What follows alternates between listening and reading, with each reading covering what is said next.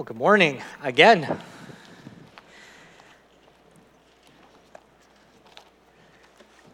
The title of this sermon is No One is Unnoticed by God. God is Caregiver. And we're going to be in 2 Kings chapter 4, verses 1 through 7. We're going to be looking at 7 small verses today that are jam-packed with great things for the church to explore. That's what we're going to be tuning into this morning. So if you have your Bibles, take them out, and we'll be jumping into that passage very soon. To prime us for the sermon this morning, I want us to think about this question. When our need is urgent and we spread it before God, the question is never about the amount of oil, but about the empty vessel. This morning, as we turn to 2 Kings 4, 1 through 7, we learn that God's provisions are never in jeopardy of being exhausted as long as we can receive and impart. In accordance to our faith, it will be done. The statement for us to ponder this morning is, it's not about how much God can give, but about how much we can use. Let's pray together. Father, I pray that you would help us to know and understand this text, that we would exegete it properly, that we would look at the proper application, but that we would have serious work done with you this morning as we turn our lives to you. We know by your word, you draw close to us as we draw close to you. And some of us may not be close to you right now. So God, I pray by the power of the Holy Spirit, as this word is preached, that you would begin to penetrate hearts and minds and bring to our hearts and minds the things that need to be given over to you. God, I know that life change will happen today, because you're a God who brings that type of stuff. So God, we just look to you and we ask that you would help us this morning in Jesus' name. Amen. Brothers and sisters, join me in God's word in 2 Kings chapter 4, verses 1 through 7. In my Bible, the title of this section is called The Widow's Olive Oil. Chapter 4, verse 1, the wife of a man from the company of prophets cried out to Elisha, "Your servant, my husband, is dead. And you know that he revered the Lord, but now his creditor is coming to take away my 2 boys as slaves." Elisha replied to her, "How can I help you? Tell me, what do you have in your house?" "Your servant has nothing at all," she said, "except a small jar of olive oil." Elisha said, "Go around and ask your neighbors for empty jars. Don't ask for just a few. Then go inside, shut the door behind you, you and your sons. Pour oil into all of the jars, and as each is filled, put it to one side." She left him and shut the door behind her and her sons. They brought the jars to her, and she kept pouring. When the jars were full, she said to her son, "Bring me another jar." But he replied, "There is not a jar left." Then the oil stopped flowing. She went and told the man of God, and he said, "Go, sell the oil, pay your debts. You and your sons can live on what is left." This is the word of God. May he add a blessing to it this morning. Okay, we're going to dive into this text. And at first, when I looked at these first 7 verses a couple weeks ago, I was on vacation last week, and just before I went on vacation, sometimes I talk to Pastor Rick in the hallway about preaching and teaching. He's mentoring me and giving me all kinds of good tips. And one morning, it was a Thursday, he was putting his sermon together, the one he preached 2 weeks ago, and he was talking about drawing from my sermon and Pastor Kelvin's sermon to really get the application for his sermon. And he said it's a pretty intense text. It's Elisha's going to call some mama bears out to kill the youth. And it's not really a good text to preach. And then he was sharing all the good insight that he had worked on. And I thought, I go on vacation, then I'm going to be off for a week, and then I have to come back on Tuesday, and I have to prepare my sermon for Sunday. So I'm only going to have a couple days to put this together. I should look at the text. And at first I looked at these verses, and I thought, what is there for us? But then I started to look in, and I believe that there is a powerful message for us this morning as we dig in. So let's look at understanding the text. A man who loved God, lived for God, worked for God, has died. That man had a wife and a couple of boys. This man who feared God had a debt when he died, and lots of us have debt Lots of us have debt when we die. This is one of those things. This is one of those situations. The debt has come due. She has to pay the debt. The widow is to pay the debt or provide means, her sons, to cover the work to pay for the debt. The wife of the God-fearing man comes to Elisha for help. Now, Elisha is the prophet, and he speaks on behalf of God. So, technically, this woman is going to God for help.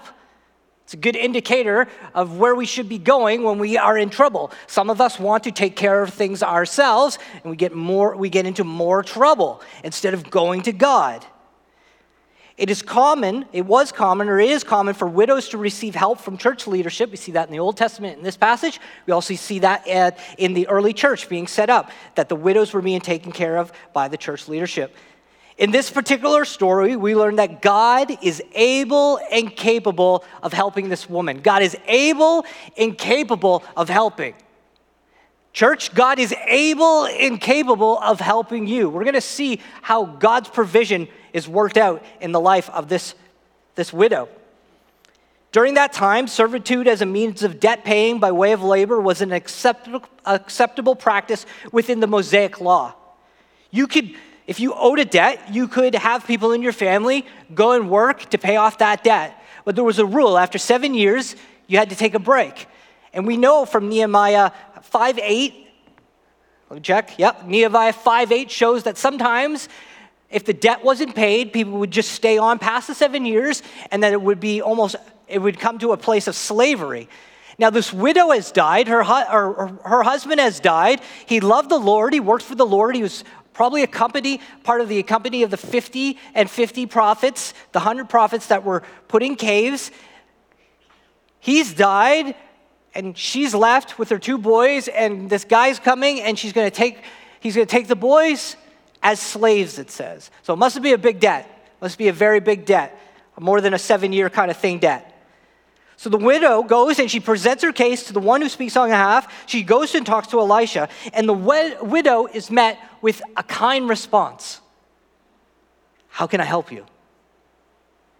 But that's not the only thing that Elisha says. He doesn't just say, how can I help you? And then here it is. He says, how can I help you? But then is followed that question up with a question, what do you have in your house? And at first, the widow does what most of us do when we are asking for things. We say, nothing. We don't have anything. That's why I'm asking. But she remembers that in her house, the only thing that she has left, husband's gone, kids are with her, debt guy's coming, all that she has is a small jar of olive oil. All that she has is a small jar. Small. The only thing that she has left is small.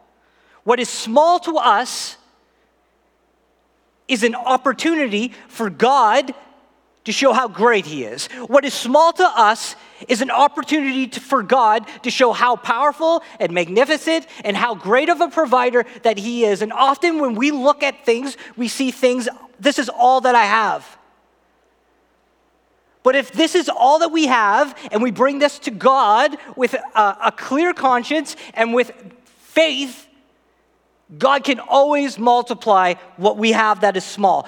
What is small to God is an opportunity, to use today's lingo, for God to flex for His church.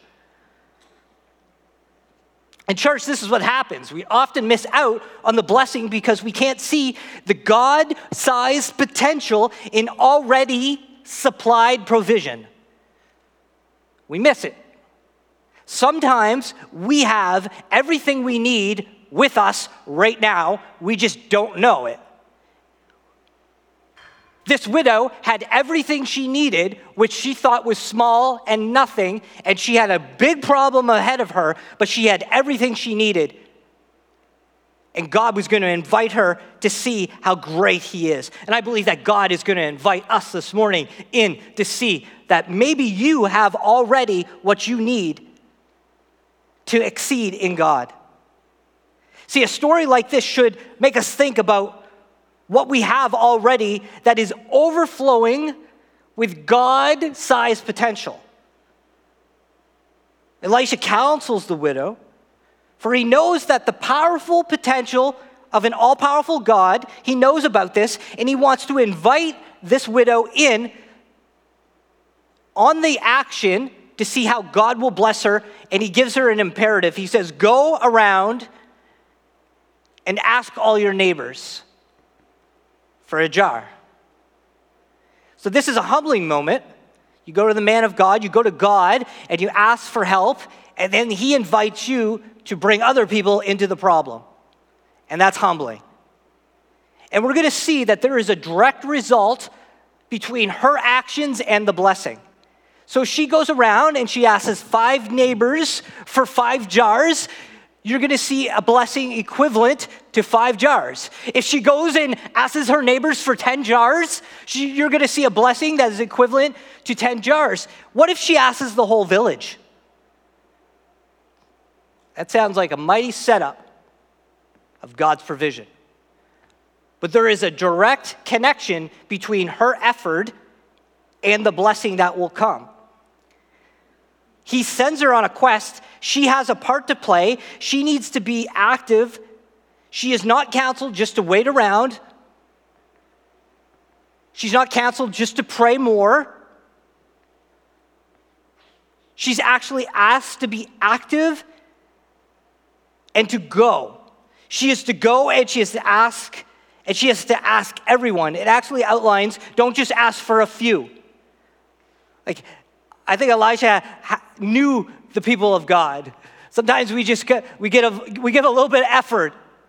This is not a little bit of effort kind of moment. This is a big effort moment. Don't just ask for a few. Don't just ask the people on your block. Like, go around and collect the jars.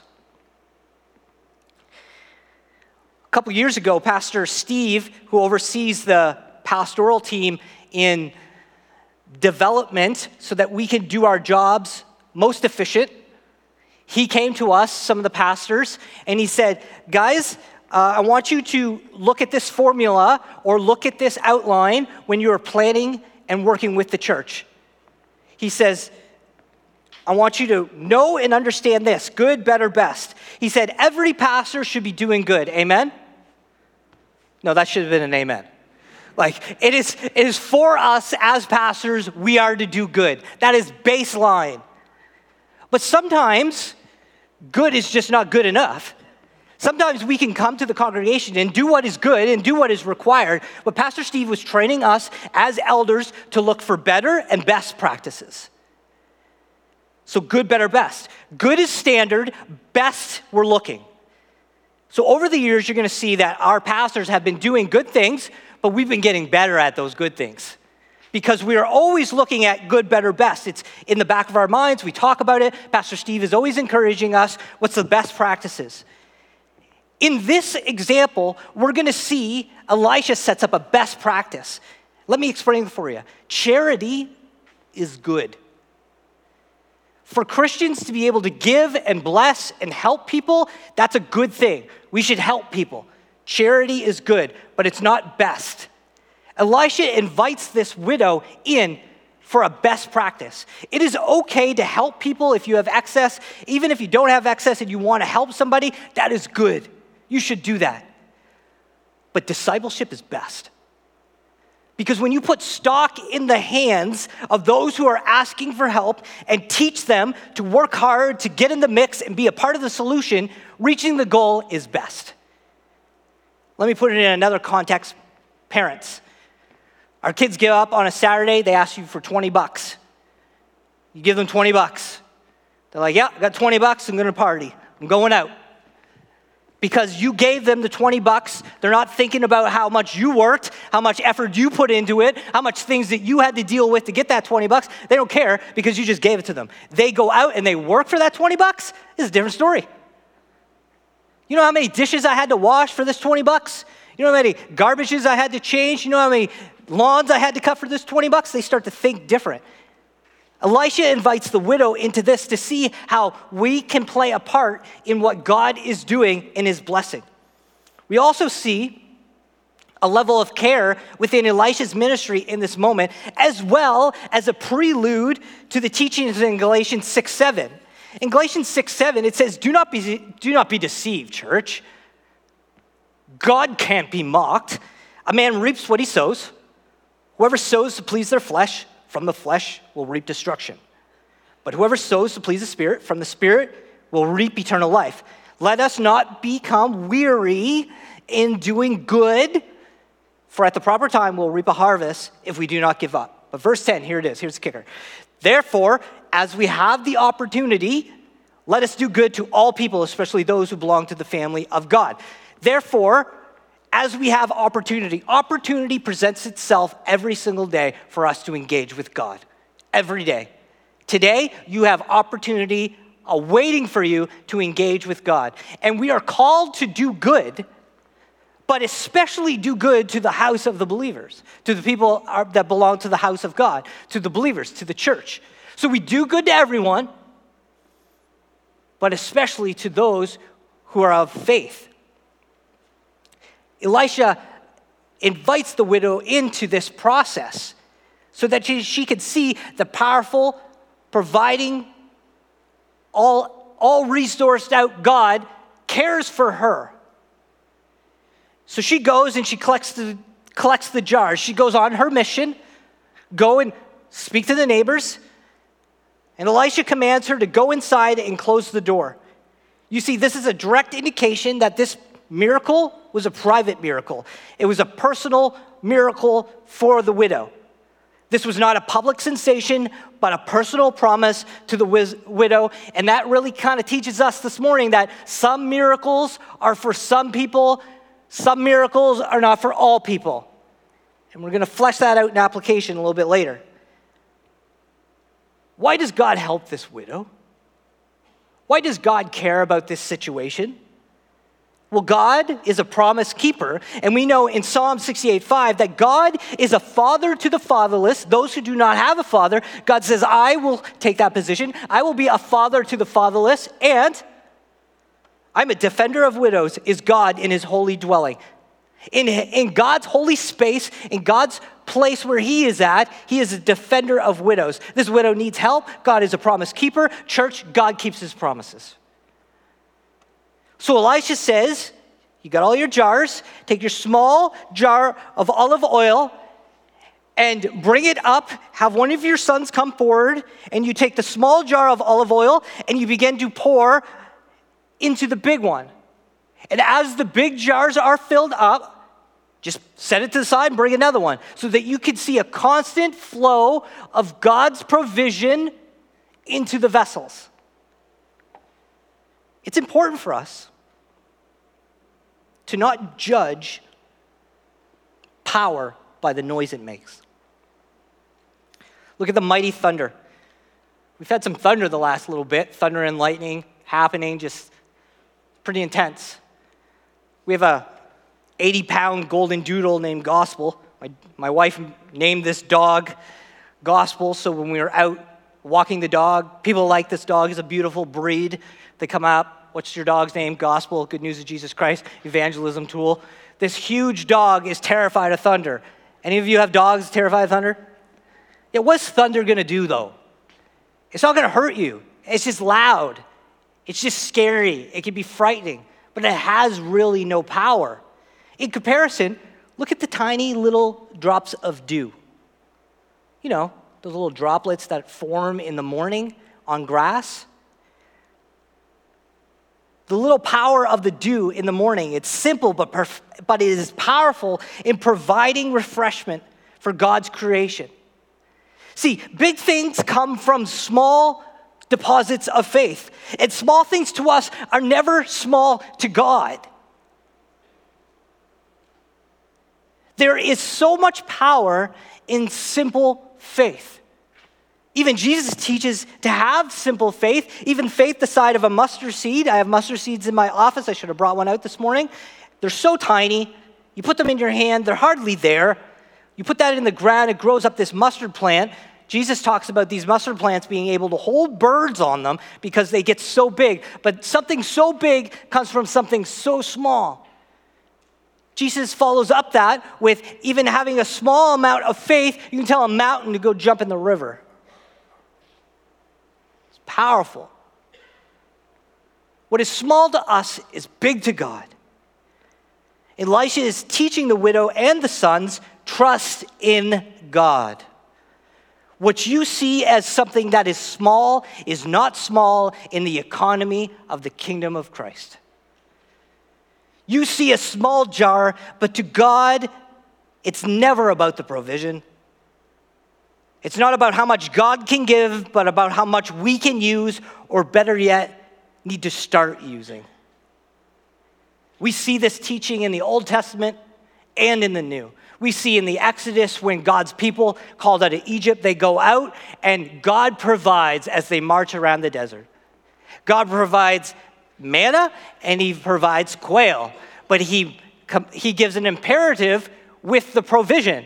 He says, only take what you need for the day so that you will be constantly reminded that we go to God. Jesus comes onto the scene. He's doing all these amazing things. Jesus' disciples see Jesus praying. They go to Jesus. They say, Jesus, teach us to pray. In the prayer, he says, give us our what? Daily bread. All right, we need to talk more than this. We need to get vocal because it's going to get fired up in about 5 minutes. All right, so we're going to have this dialogue back and forth. Give us our what? Daily bread. We got to be dependent on God for those simple things. God knows what we need before we even pray. Is that amen? That's right. So the woman begins to pour and pour and pour from her little jar of olive oil into these big jars. She pours until she runs out of vessels to hold the provision of God. No more vessels, no more oil. The provision of oil didn't stop until the vessels were full. No vessel, no provision. God is always providing his provisions to be held in appropriate vessels.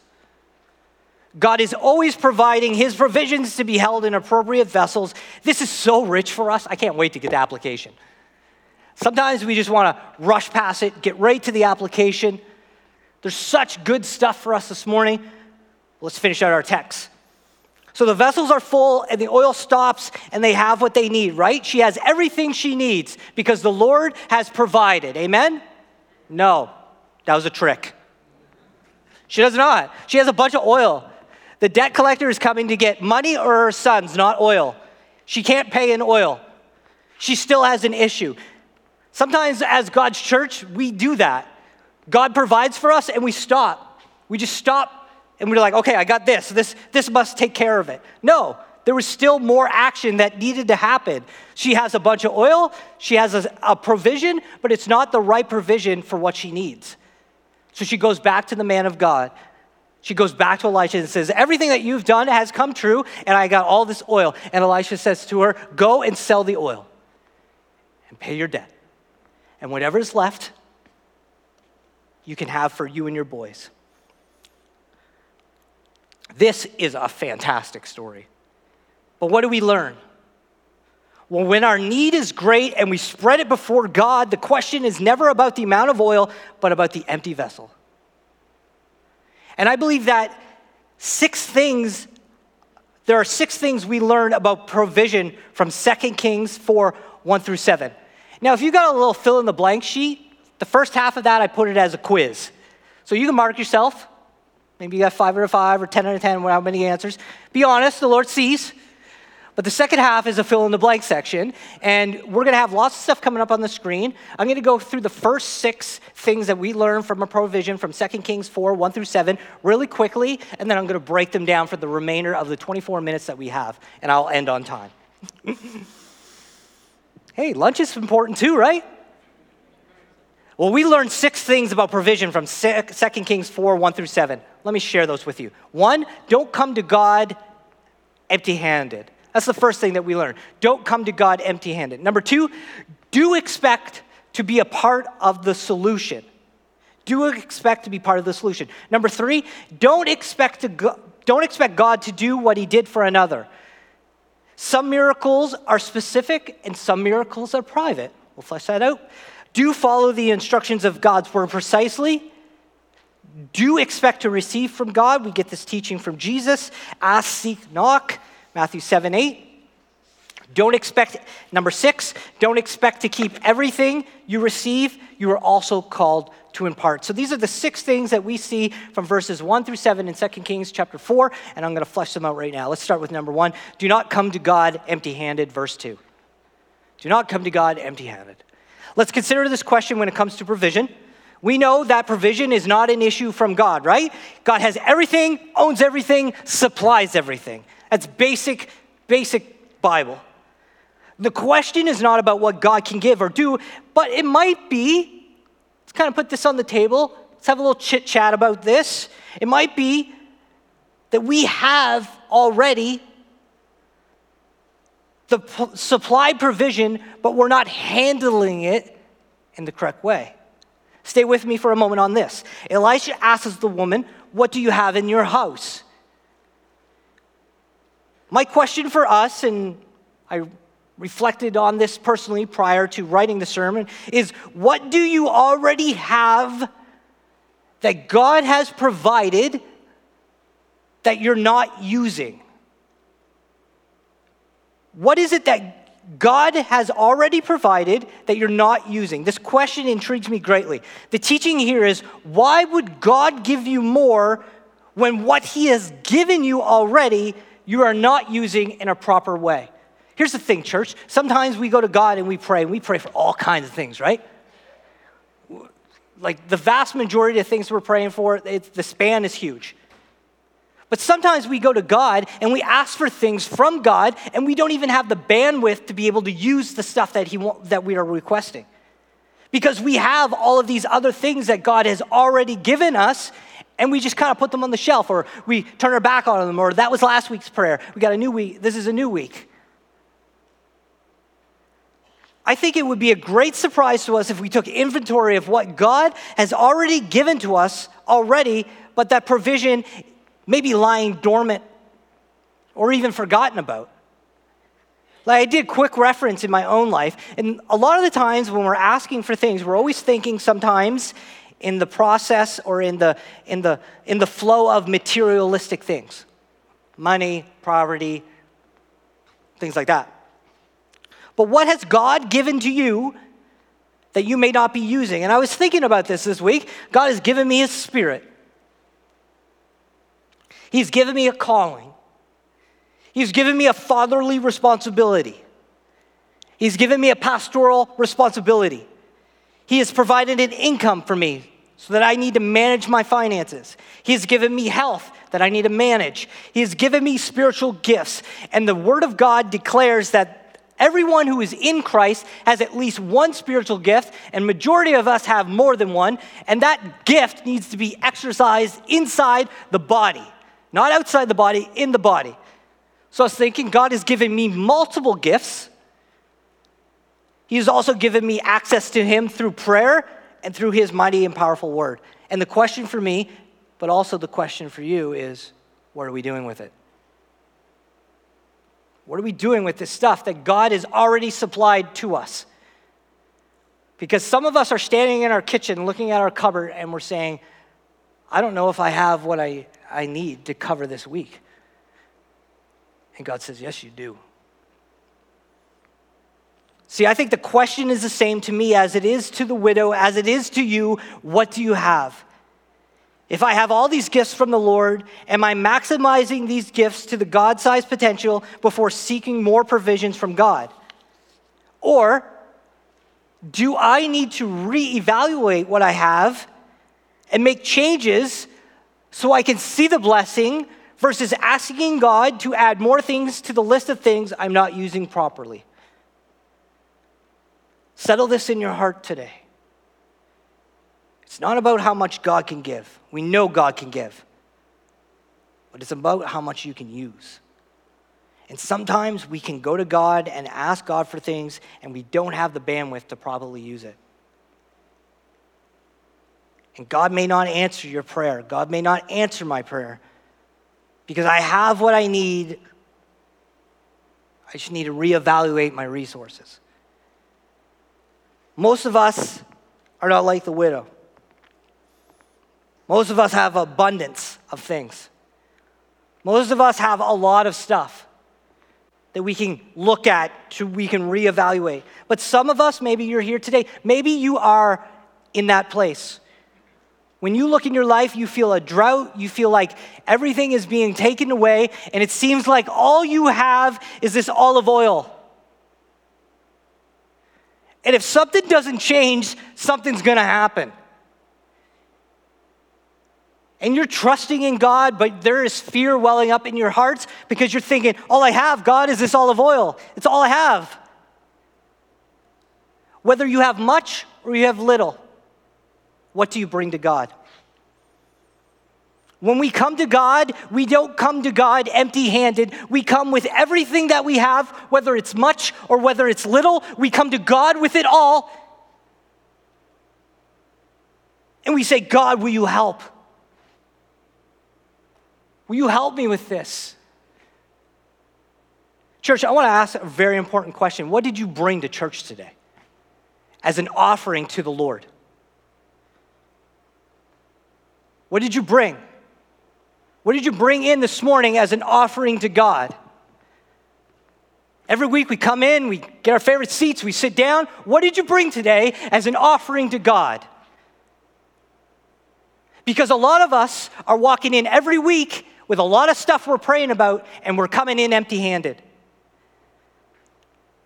And if you're asking for God to take away hurt in your life, if there's hurt happening in your life, did you bring your pain to church today? Did you bring it in with you? Because that's something that you can gather up and you can bring and you can hand that over to Jesus. And Jesus, I don't have much today, but I know I have this pain in my heart and I want to give that to you. What did you bring to church today? Some of us have been praying for a long time for peace. Peace within marriage, peace within parents and children, peace within our households, peace within our community, peace within our world. Did you bring your anxiety, your depression, that fear? Did you bring that to church today as an offering of God, to God? Because that's what we need to do. We don't come to church, we don't come to God empty-handed. We come and we present these things because Jesus said his burden is light. And week after week, the church walks strapped down and burdened for no reason.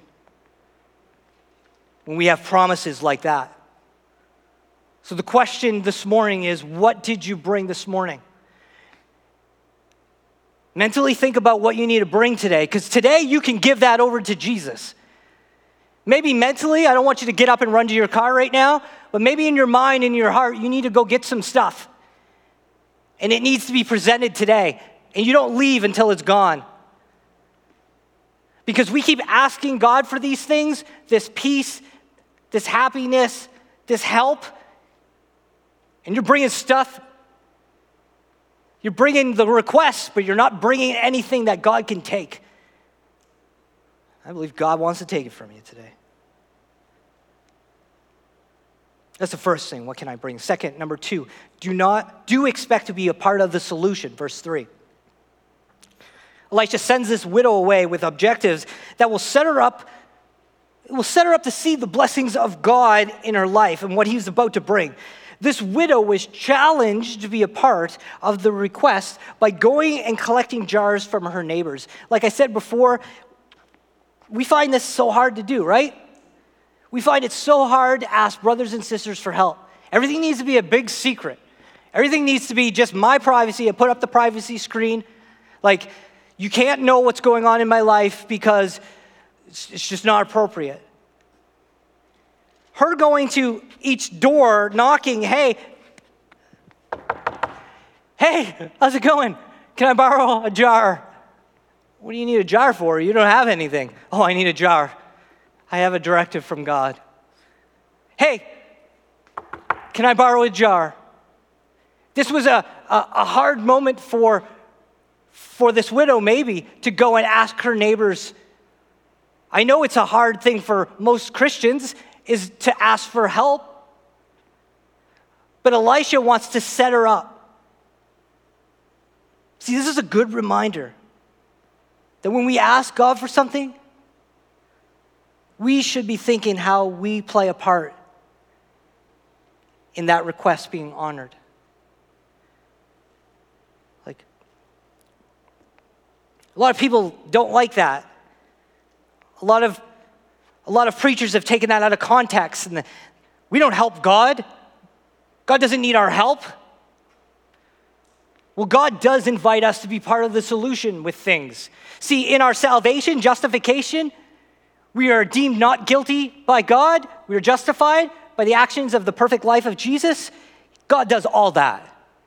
And then regeneration, God given us a new heart and a new mind to know and understand what God's will is and to actually believe in our heart. A heart of flesh is given to us. He takes out the heart of stone. That's called regeneration, all done by God. We play no part. God says we are an enemy of him, but when salvation happens, we are brought into his family. The dividing wall of hostility is taken down. We are not an enemy of God. We are considered a child of God, all done by God. But then there's this other thing called sanctification. And positionally, we are sanctified in God. We are saved. But Paul brings on this teaching that we are saved, we're being saved, and we will be saved. And that means that we interact with God on things. And as we obey the Holy Spirit, as we listen to God, as we put things into practice, our life changes over time. We do play a part. Why would that not work in this situation? Like, I'm just going to pray and I do nothing? Sometimes we have to pray and ask God, okay, how can I help God with this request? What obstacles can I remove so this request can be filled? I have this pain in my heart. Jesus, I have this pain. I want to give it to you. I actually didn't know I could bring that. I thought I had to bring money offerings. But I know that this pain is got to go, and I want you to bring healing and peace into my life. But I also know that I keep doing a bunch of things that contribute to this pain. Maybe I should stop doing these things. That's where you come in.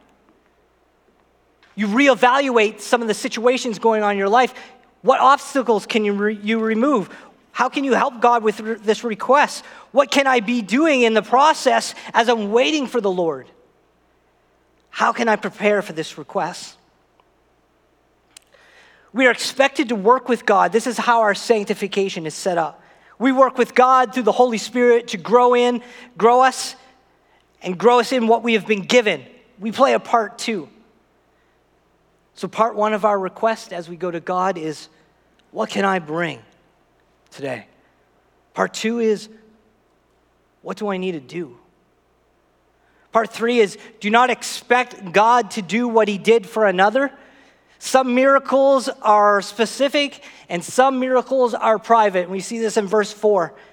See, Elijah counsels the widow to go behind closed doors, like a veil is set up. This is not for everyone to see. This is not for all the neighbors to see. It's not for the whole church to see. This is something that is going to be happening between you and God. So just go behind closed doors. This miracle was specific and particular to this one person. And God works like that, and we as the church need to be okay with that. And a lot of us, we're not okay with that. Sometimes we see God working in the lives of other people, and we get bitter. We get jealous. We get upset. Oh, God, why are you blessing them like that? Sometimes you go and ask that person, what are you praying? What words are you using? You take that verbatim, you go pray the same thing, and God doesn't give it to you. Sometimes God gives to one and he doesn't give to the other, and we have to be okay with that. Because God is God and his ways are not like our ways. And that information, that's hard for us sometimes, isn't it? It's so hard sometimes when we see others getting the things that we are praying for. So what do we do with information like that? Well, it comes down to our attitude. Our attitude needs to be one of praise and worship. Praise and worship. This rhythm in our life of praise and worship. Instead of jealousy and bitterness, We need to be thankful and caring towards our in Christ family who has received from God. If God answers a prayer, we celebrate. If God provides for a need, we celebrate. If God heals one of our family members, we celebrate. Jaffia gave my wife and I this little plate. As I walked through my living room to the kitchen, this little white plate on a stand. I look at it every day, and I've adopted this as the motto for my life. Until further notice, celebrate everything. Until further notice, celebrate everything that's going on. Because God in heaven is for you and not against you, and he has given you everything that you need, so you have everything you need to celebrate him well. Until further notice, celebrate. Church, you can celebrate this morning. You can leave here, get back in your car, drive home, or go to lunch and celebrate because God in heaven is for you and not against you if you are in relationship with him. Praise and worship. We need to get in the habit of giving praise and worship to Jehovah Jireh, our provider. Amen? What can I bring? What do I need to do? What is my attitude in this request? Number 4, do follow the instructions of God's word precisely. Elisha gave her specific instructions to follow in order for the woman to see and experience the power of God. This part is bang on for the church. Do not expect to see the power and presence of God in your life if you're willfully choosing to ignore his instructions. Some of us are baffled that God is not working in our lives. Like, I prayed the prayer, I went to the meeting, I said the little thing, I stood up, I sat back down, and then the rest of your life is a free-for-all. And you're baffled that God is not working in your life. If you're willfully choosing to ignore his instructions, you will not see the power and presence of God. See, this part is huge. My sermon a few weeks ago about there must be more than this is all about this. We are not seeing the power and presence of God in our lives because our hands are full of things that kill, steal, and destroy. And we need to put those things down. We need to leave them. We can't just temporarily set them up in the corner for some time when you feel a little low, you can go back to them. We got to dispose of them. You got to be killing sin or sin's going to be killing you. These things that destroy our lives. We pick up our word. We pick up our cross. We come as the church to encourage each other. We share the testimony and power of God. You know how powerful the testimony of God is? Someone's life is falling apart here in this service today. And I don't know that specifically. I'm just assuming because none of our lives are perfect. We're all in need of Jesus, but somebody is really hurting today. And if we come in and we don't testify to the power of God and that he can actually change lives and we just come in and sing a few songs and we go out and there is no challenge, how will they ever know that God is powerful? It's not just on the preacher. It's not just on the worship leader. It's on the church to demonstrate it day after day that God is powerful. And that happens when the church obeys the Lord. We need to follow the word of God precisely. And a good reflection question is, what do I need to start doing today that I know is true? What needs to change? This week, I just felt impressed upon me that there were lives in this room that would be changed. I've heard it said that we can take many steps away from God, but it only takes one step to come back to him. So if you're here this morning and you are a follower of Christ and you're way over here, that can change. And if you're here today and you have no personal relationship with God and you're in trouble spiritually, God is waiting. I believe God waits on standby every single week when we walk through these doors, just standing around. You want to talk about that today? Oh, no, you're not going to talk about that today. Okay. He's so patient with us, isn't he? Hey, it's a new Sunday. You want to talk about that today? Oh, no, okay, you packed it back up. You're going to take it home with you. Like he waits on standby for us to talk to him about this stuff, to give it over to him. Someone, many ones could be at the point where they need to turn things over to Jesus, and today could be that day. What can I bring? What do I need to do? What's my attitude in this request? What areas do I need to get right with God? Don't pack it up and leave. Deal with Jesus. He shows grace upon grace upon grace. He's slow to anger and wanted no one to perish. Come, make your request known to him. What do you have to give to him today? Number 5, do expect to receive from God. Verse 6, the widow did exactly what she was told, and her request was honored. But even more than that, she was blessed with more. Church, God's people should expect God's blessing when you are living in faithful dependence on God. God's people should expect God's blessing when we are living in faithful dependence on God. And some of our church brothers and sisters whose theology is a little slanted in this area, they're not doing us a good job. They're not doing Jesus a good job at exegeting these passages very well, because they are promising you health, wealth, and prosperity, and that is not a given. Even in Jesus' priestly prayer to the Father, he said, Father, do not remove them from the earth, but strengthen them. Our life here is not about comfort. It's about obedience. And all of us are on different levels of that. And you know what? It's okay.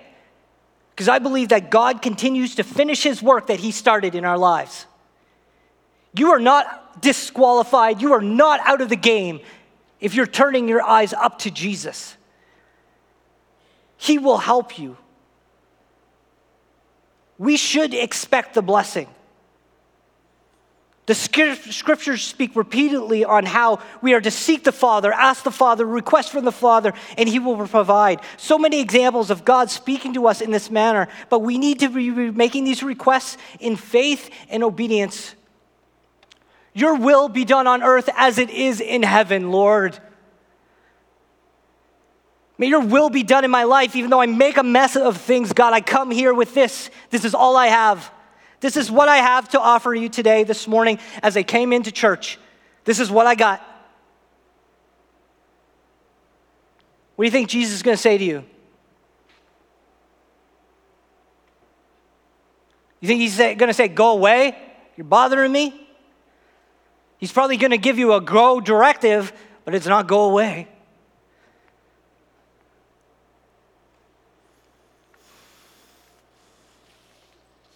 God never says that you have to be poor or live in such a way that you are barely getting by. But really what is important is our attitude towards the provision of God. And we cannot be hoarding the provisions of God. This leads me to my last part 6. So what can I bring? What do I need to do? What is my attitude? What areas do I need to get right? Am I asking in obedience and faith? And number 6, don't expect to keep everything you receive. We are also called to impart. The widow follows the direction of Elisha and goes out and sells what the Lord has done for her. She sells the oil. The widow didn't pack up and run from her debt collector. Like, she didn't come to the point where after the market closed that day and she sold all the oil and she looks at her sons and says, hey, I got a bunch of money, let's go south. She went back and followed the direction of God, and she did what she was called to do, and she honored her debt, and she paid it off. And because she followed what the Lord had asked her to do, she was blessed and blessed greatly. Because it says that she was able to live off what was left, her and her sons. So there must have been some provision left over. You see, she didn't give excuses. She brought what she had, she followed the instructions, she believed in faith, went and sold the oil, and in the end she was blessed and she was forgiven of her debt. This last one is important for God's people. We need to think about what we have as excess and what we have as access for God to take and either help us or help others. But we are not called to keep everything that God gives to us. We have to look for those opportunities every day that are being presented to do good, especially to the believers. We can't keep it all for ourselves. You are called to lead your family well. You are called to provide, to work hard, and to obey God. You are called to not hoard treasures on earth. Jesus says, store your treasures in heaven. We see clear examples in the early church and in the Old Testament that about using what we have to be a blessing. We are a blessing church. God never tells you to do all you can to get all you can to keep all you can. In fact, Jesus tells us often that we need to look to bless others, to share with others, to provide for the orphan, to bless the widow, to care for the hurting, to visit the imprisoned.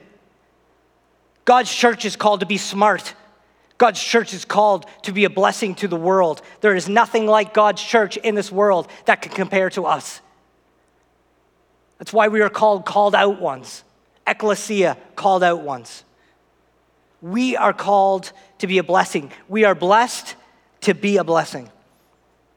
So when we're requesting from God, what can I bring? What do I need to do? What is my attitude in the request? What areas do I need to get right before God? Am I asking in obedience and faith? Am I willing to be a blessing? I love this story of faith and care. I love how Elisha handled this widow. I love the story of provision. I love the effort given by the widow that she worked with her family and all in reproach. Moms, it's not all on you. Dads, it's not all on you. Rally the family together and all in. If you're single, it's not all on you. Get into the church. Work with the brothers and sisters. I love that our God allows us a part to play in the blessing, both receiving and giving. And I especially love that our God is Jehovah Jireh, our provider. Church, we can go to God. God is caregiver. No one is unnoticed by God. Let's pray. Lord, we just thank you for this message this morning. And I pray, God, as you're listening to this prayer, God, I just pray that you would just work in lives today. God, I pray that people would just be coming in and giving those things over to you, that you would help them. I pray that you would save those who do not know you personally today, God. I pray that you would awaken them in the name of Jesus. I pray that your church that has been given the fire of the Holy Spirit would stay ablaze and that we would testify to the goodness of Jesus Christ. God, I thank you for your grace and your mercy this morning. We as your church love you deeply, and we know that you're going to finish your work. We love you. We pray this in your name. Amen.